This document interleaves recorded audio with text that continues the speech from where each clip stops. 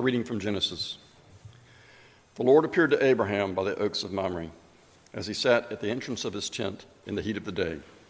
He looked up and saw 3 men standing near him. When he saw them, he ran from the tent entrance to meet them and bowed down to the ground. He said, "My Lord, if I find favor with you, do not pass by your servant. Let a little water be brought, and wash your feet, and rest yourselves under the tree. Let me bring a little bread, that you may refresh yourselves, and after that you may pass on, since you have come to your servant." So they said, "Do as you have said." And Abraham hastened into the tent to Sarah and said, Make ready quickly 3 measures of choice flour, knead it, and make cakes." Abraham ran to the herd and took a calf, tender and good, and gave it to the servant who hastened to prepare it. Then he took curds and milk and the calf that he had prepared and set it before them, and he stood by them under the tree while they ate. They said to him, "Where's your wife Sarah?" And he said, "There, in the tent." Then one said, "I will surely return to you in due season, and your wife Sarah shall have a son." And Sarah was listening at the tent entrance behind him. Now Abraham and Sarah were old, advanced in age. It had ceased to be with Sarah after the manner of women. So Sarah laughed to herself, saying, "After I have grown old, and my husband is old, shall I have pleasure?" The Lord said to Abraham, "Why did Sarah laugh and say, 'Shall I indeed bear a child now that I am old?' Is anything too wonderful for the Lord? At the set time I will return to you in due season, and Sarah shall have a son." But Sarah denied, saying, "I did not laugh, for she was afraid." He said, "Oh yes, you did laugh." The Lord dealt with Sarah as he had said, and the Lord did for Sarah as he had promised. Sarah conceived and bore Abraham a son in his old age, at the time of which God had spoken to him. Abraham gave the name Isaac to the son whom Sarah bore him. And Abraham circumcised his son Isaac when he was 8 days old, as God had commanded him. Abraham was 100 years old when his son Isaac was born to him. Now Sarah said, "God has brought laughter for me. Everyone who hears will laugh with me." And she said, "Who would ever have said to Abraham that Sarah would nurse a child? Yet I have borne him a son in his old age." The word of the Lord.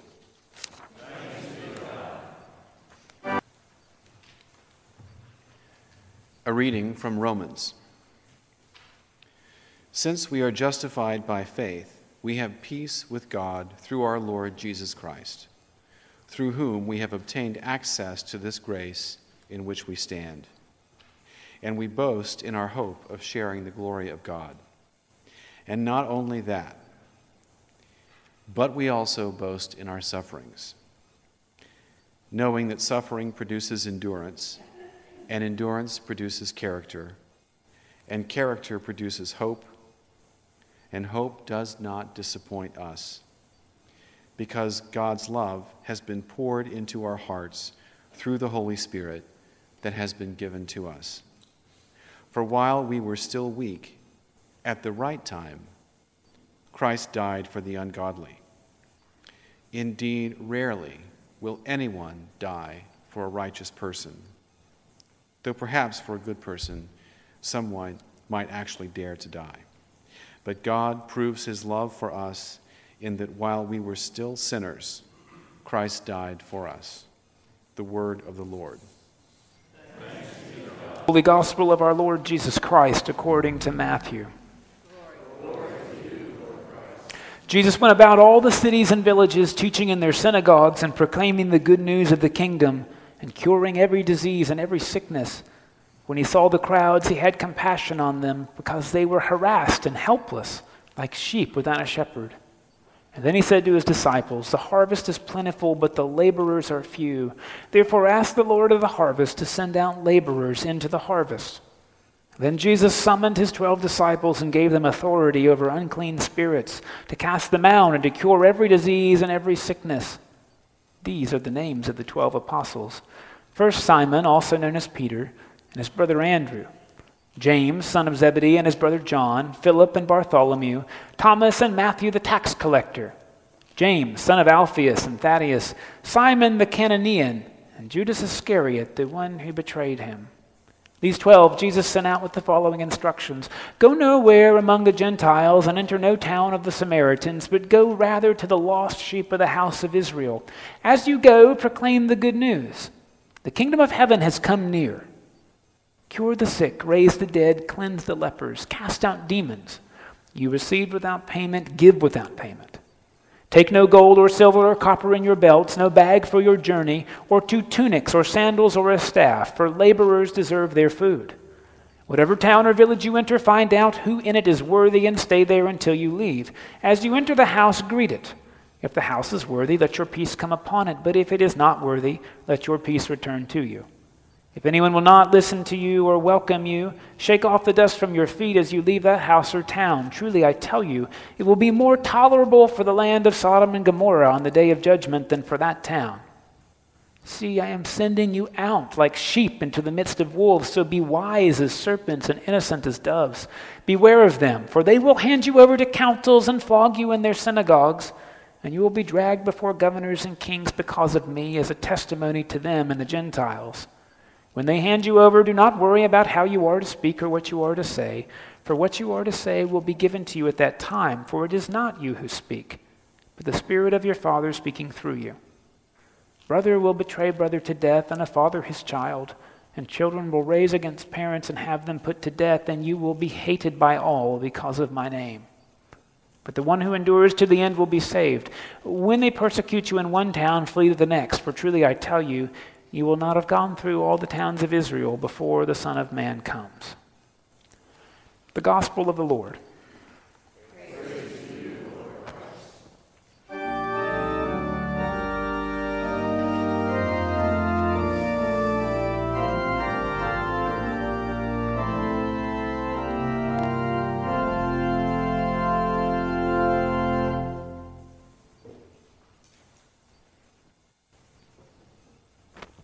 Please be seated.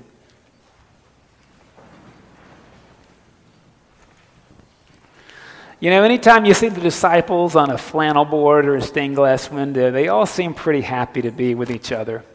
But what's interesting, we actually don't know a lot about maybe 8 of the 12, but just from their names, we know a surprising bit about at least 3 of them. I mean, what kind of people they were like and what kind of values they held. Turns out, at least categorically, at least 3 of them didn't really like each other. I'll spend a few minutes on that. I hope I don't bore you to tears here. You know, in the time of Jesus, we always think, you know, there's Jewish folks, and all Jewish folks are Jewish. Turns out, just like today, not all Jewish folks are just Jewish. You know, there's Orthodox and Conservative and Reform, and there's Zionist and a bunch of other ones. You know, it's sort of like the church, Christian folks. There's so many different groups of us because we don't get along well with each other, right? So there's Baptists and Presbyterians and Episcopalians and Romans, etc., right? We have all these different bits. And turns out Judaism at the time of Jesus was about as varied as Christianity is today.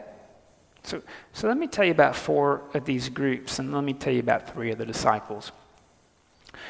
Time of Jesus, there was a group called the Sadducees. It doesn't mean they were especially sad, but the Sadducees were the people, they were priests. And their sort of job was to make sure that God was worshipped at the temple through offering different kinds of sacrifices, not just animals, but grains and herbs and things like that. The Sadducees only read the first 5 books of the Bible, Genesis, Exodus, Leviticus, Numbers, Deuteronomy. That's called the Pentateuch. That's all they read. That's all they believed in. Didn't believe in a resurrection of the dead. Okay? Sadducees. And because they were running the temple, and because Rome was in charge of the land, the Sadducees were sort of loyal to Rome because Rome let them have the temple and let them be the priestly aristocrats that they were. Sadducees. Second group we hear about a lot in the Bible, they get a really bad rap, they're called the Pharisees. The Pharisees are the people who said at the time of Jesus, you know, religion matters more than those 6 festivals a year. We want religion to affect the way we live our everyday lives. We don't want it to just be about animals and grain gifts. We want it to be about loving other people. So the Pharisees had that as their big concern, and it turned out they were actually theologically pretty liberal because they didn't just read the Pentateuch, Genesis, Exodus, Leviticus, Numbers, Deuteronomy. They also read, well, the prophets and the Psalms. The Pharisees were the kind of people that if you needed help, you knew to go to them because religion mattered to them and the way they treated other people. Jesus was a Pharisee. We know this because, well, he quoted the Psalms and he quoted the prophet Isaiah, so not a Sadducee. Some of the Pharisees believed in resurrection. Just hang on, just two more groups. Well, there's another group called the Zealots. The Zealots were a group of Jewish folks that decided that religion was important, but the only way religion could be absolutely important is if they were free from Roman occupation. So as service to God and service to their identity, they decided to counteract Rome at every turn they could. Some of them were what we call maybe nice terrorists. I don't know which kind of terrorists are nice. Benedict Arnold, this is a better category, right? You got to see that the Zealots didn't like the Sadducees. That's real important because the Sadducees cooperated with Rome. The Zealots were against Rome. And there's a special group of Zealots called the Sicarii. That word means like long knife or long dagger. The Sicarii were the bad terrorists. I mean the really bad ones. They were the ones who would go to a party like Mardi Gras, and they would go to a Roman soldier in the middle of daylight, and they would stab the soldier, put their knife down, and walk away. So that soldiers would be afraid, right, of these festivals. They'd kill people in the night, they'd kill people in the day, with the point of making the soldiers terrified. Bad terrorists. Idi Amin, Osama bin Laden. Those are the Sicarii. They didn't just dislike the Sadducees, they hated them. And there's a group of people they hated just as much.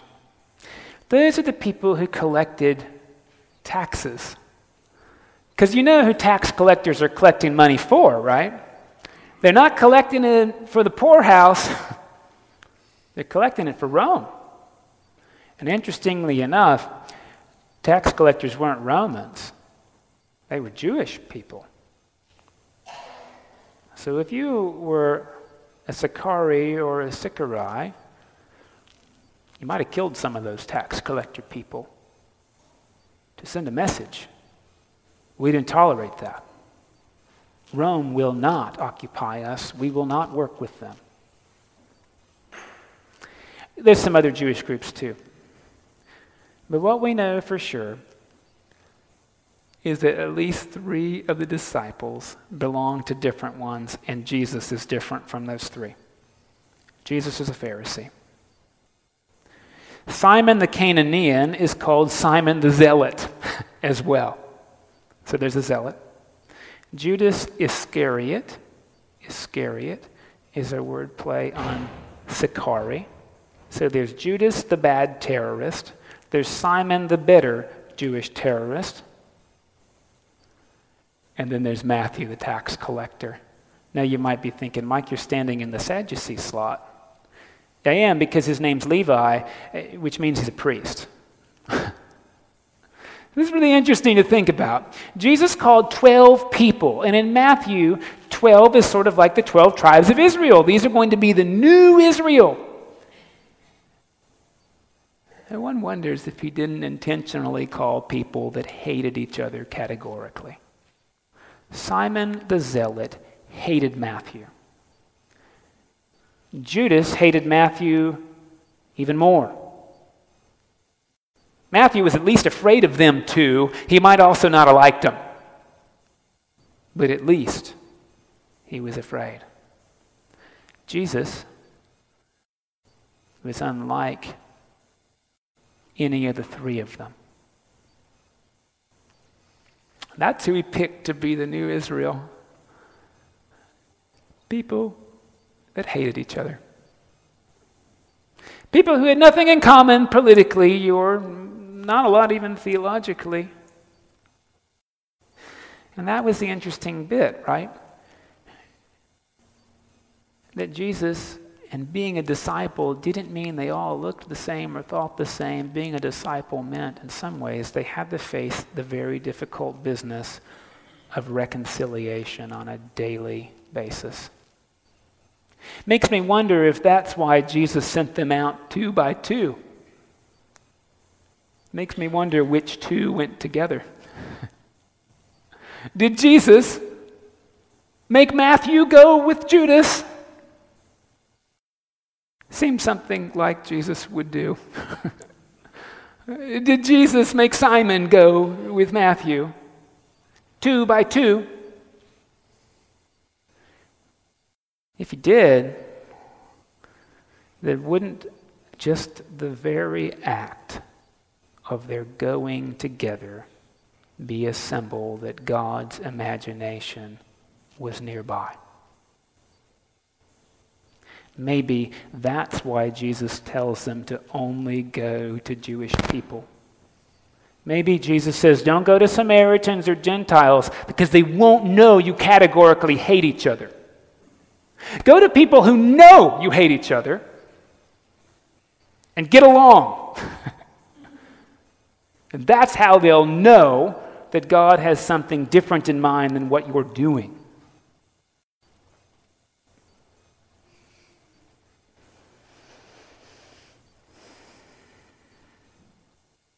Interesting bit, isn't it? That Jesus gathered people to the table who hated each other, and one of them ended up hating him, that being Judas, right? And invited them to the table day after day after day with him. Seems like doing something like that sure represents sending sheep out among wolves, doesn't it? We can think about our own American past just for a second. You know, there was this group of seemingly diverse people. There's been lots of them throughout our history, but just thinking through, there was that group of the Freedom Riders. You know, those were people who were definitely had irreconcilable differences in the Deep South.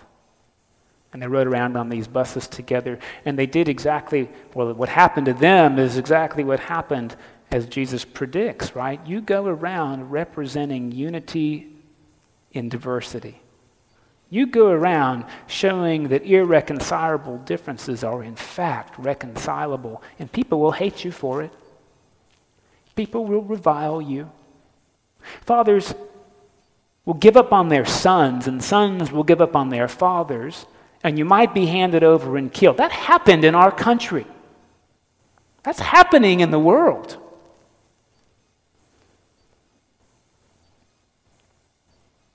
But I want to tell you, I don't think it's just happening outside. I don't think it's just about differences out there. I think sometimes God is asking us to reconcile different bits of ourselves internally as well. And because it's Father's Day and my dad's not here, I'll tell a story on him or two. He's still alive. Don't hold it against him. Don't hold it against me. I'm going to warn you, it's going to start out not great. But it's going to come to reconciliation. So my dad grew up in rural Kentucky, and he was born in the late 1940s, which meant really he was born in the 1850s. Because it was rural and it was Kentucky. Interestingly enough, my dad raised us, at least cognitively. Isn't it interesting how we can think one way and feel a completely different way? You ever notice that? My dad raised us cognitively with the phrase, the minute you think you're different from everybody else is the minute you're just like everybody else. That's a good phrase. My dad had a couple of good singers, you know. He raised us with stories like how when he was in Vietnam, as an E5, he'd forced black soldiers and white soldiers to get along. It's a big deal from rural Kentucky, right? Sometimes used, categorical words that we call slurs. That was the interesting thing, right? He did that while raising us that we were equal. But we took to the equality bit, And I believed in it. One time when I was in high school, this was my first black friend. I don't mean my schoolmate. I had a black friend who came over to my home. We were going to go play putt-putt golf together, and she'd gotten off work. I don't know what she did. I think she worked at a restaurant. She came over and was wearing her work attire and was going to change clothes, and we were going to go play putt-putt together. I was 16, and I had a car. I might have been driving. And she asked to use the bathroom, and she changed in the bathroom. And my parents came to me while she was changing, and they said, "You cannot go out with her, because people will think you're dating and they will treat you differently. You will suffer for this association and it will ruin your reputation, so do not go out with this person." Now, this was really strange because in my head I don't remember having this much autonomy, but I did, and I think I might have said, "You should be ashamed of yourselves." I mean, this was, of course, I was a 16-year-old, right? That's the kind of stuff we said. You didn't raise me like this. Well, it turns out I just found that really, really confusing. I did go out, and it turns out it didn't hurt my reputation any worse. Not like it was great to begin with. It was one of those chinks in the armor you had with your parents. We all have those places. We have those places too where those chinks become really, really moments of heroism. And that's what happened. A couple of years later, it turned out my dad, who had a nursery, his primary outlet for selling plants was at a farmer's market. And the rule of the market was you couldn't sell anything you didn't grow all the way. Well, I think my dad was one of the few people that honored that rule. Everybody who sold produce, grew some of it and bought some of the rest. There's a man who sold cabbages out of the back of his Honda CRX. And it turned out he didn't grow all those cabbages. It also turned out he was black.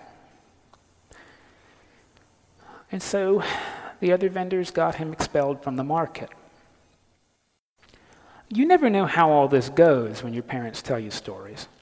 You just never always know. But in the story that I choose to believe, my dad was confident they ran that man out of the market because he was black. Was confident that that's why. Because everybody else was doing it, and nobody else could stand up for themselves. He just had cabbages in the trunk. So my dad fought the market. He gave me that fighting spirit and was thrown out. They threw him out of the market for fighting an injustice he perceived to be very real.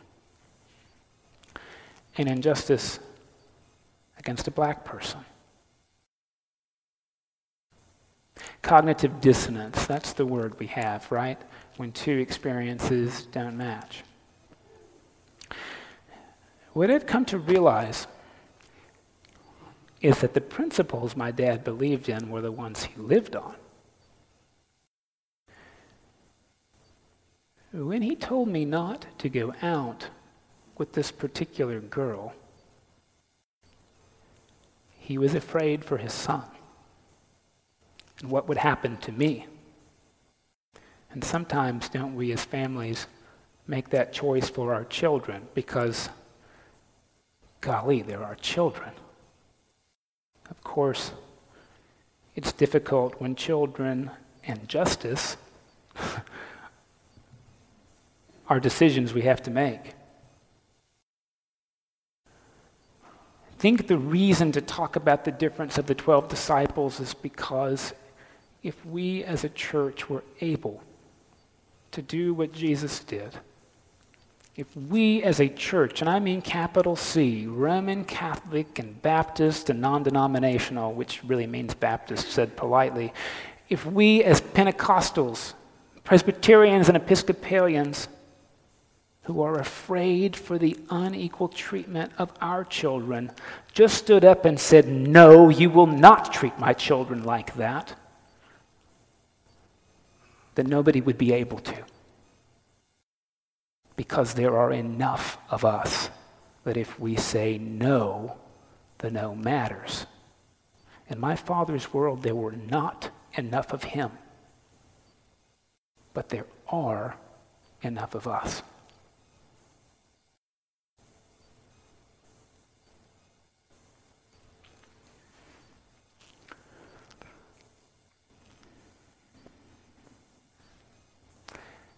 And I think as parents and as Christians and as people who live in society, we're being asked not just to be reconciled with these outside groups of people, but to be reconciled with ourselves, so that when we worry about the future of our children and our loved ones, when we worry that they will be treated like sheep among wolves, that's when we stand up for them and say, "You will not do this to my child."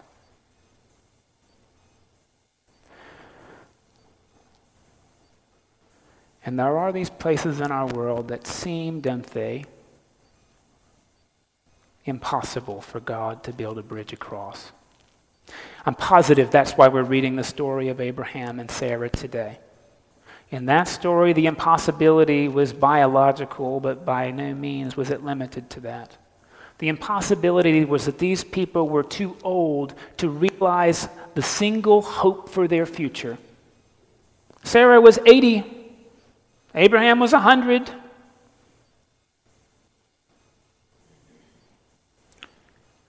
The hope they'd given to God over and over and over again in prayer and worship had turned into despair.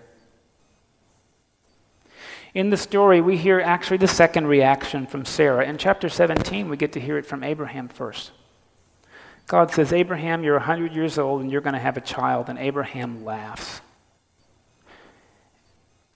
I didn't think Abraham thinks God's being funny. I want to give you a different possibility. The possibility is not that Abraham is laughing with God. Imagine Abraham is laughing at God. What a ridiculous notion, after all. That's impossible. I don't know why Sarah laughs. I don't know if she just thinks it's nuts. If she thinks God's really just too far-fetched, but she sure does laugh. Laughs hard. Impossible. Impossible. God says, "Hey, I heard you laugh." She says, "No, I didn't," because she was scared of God. She must have grown up Southern Baptist too. God says, "It'll happen. It'll happen. That thing, that idea I have for you is so far-fetched that you're laughing at me for having it. It will happen." And of course, we know in the story, it does. What's far-fetched for us? Pretty far-fetched, isn't it, to believe that the Hutu and the Tutsi might ever be reconciled? Positively. Pretty hard to imagine, given what's happening here the last couple of months, that when something like shooting somebody at a baseball game happens, there could be some real reconciliation, isn't it? Pretty darn impossible to imagine God's going to reconcile ISIS with the rest of the world. Pretty darn impossible. In fact, if you heard God say it, you probably wouldn't even have a good enough spirit to laugh.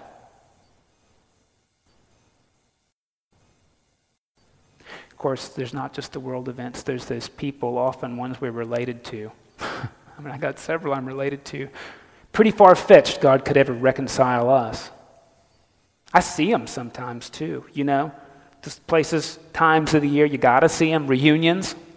It's a reunion with disappointment sometimes, isn't it? Reunion with despair. Thanksgiving. People you got to work in the same office with. Pretty far-fetched to imagine God can reconcile those irreconcilable relationships, isn't it?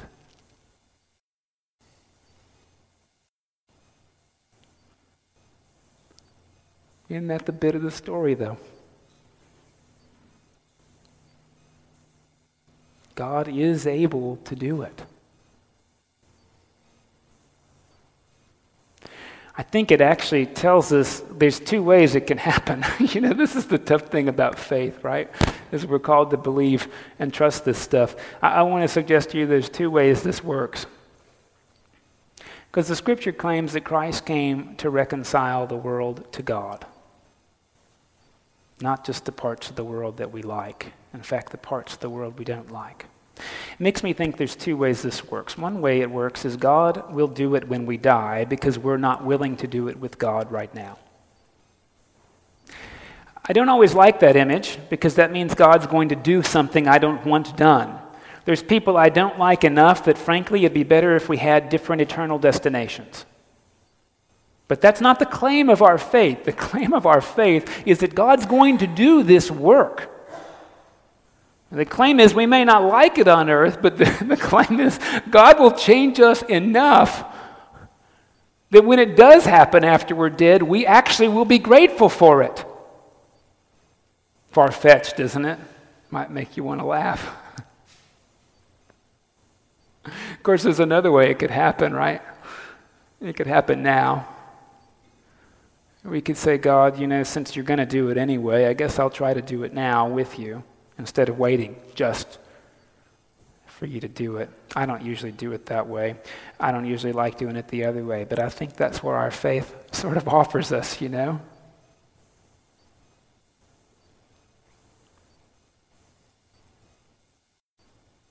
was really disappointed when I was an English student to read that the definition of a comedy doesn't require it to be funny.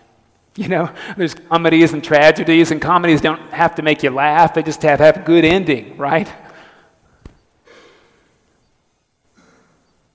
I don't know if it's that way or if it's the other way, where real jokes actually make you laugh. I'm positive in this story, God is not laughing at Sarah.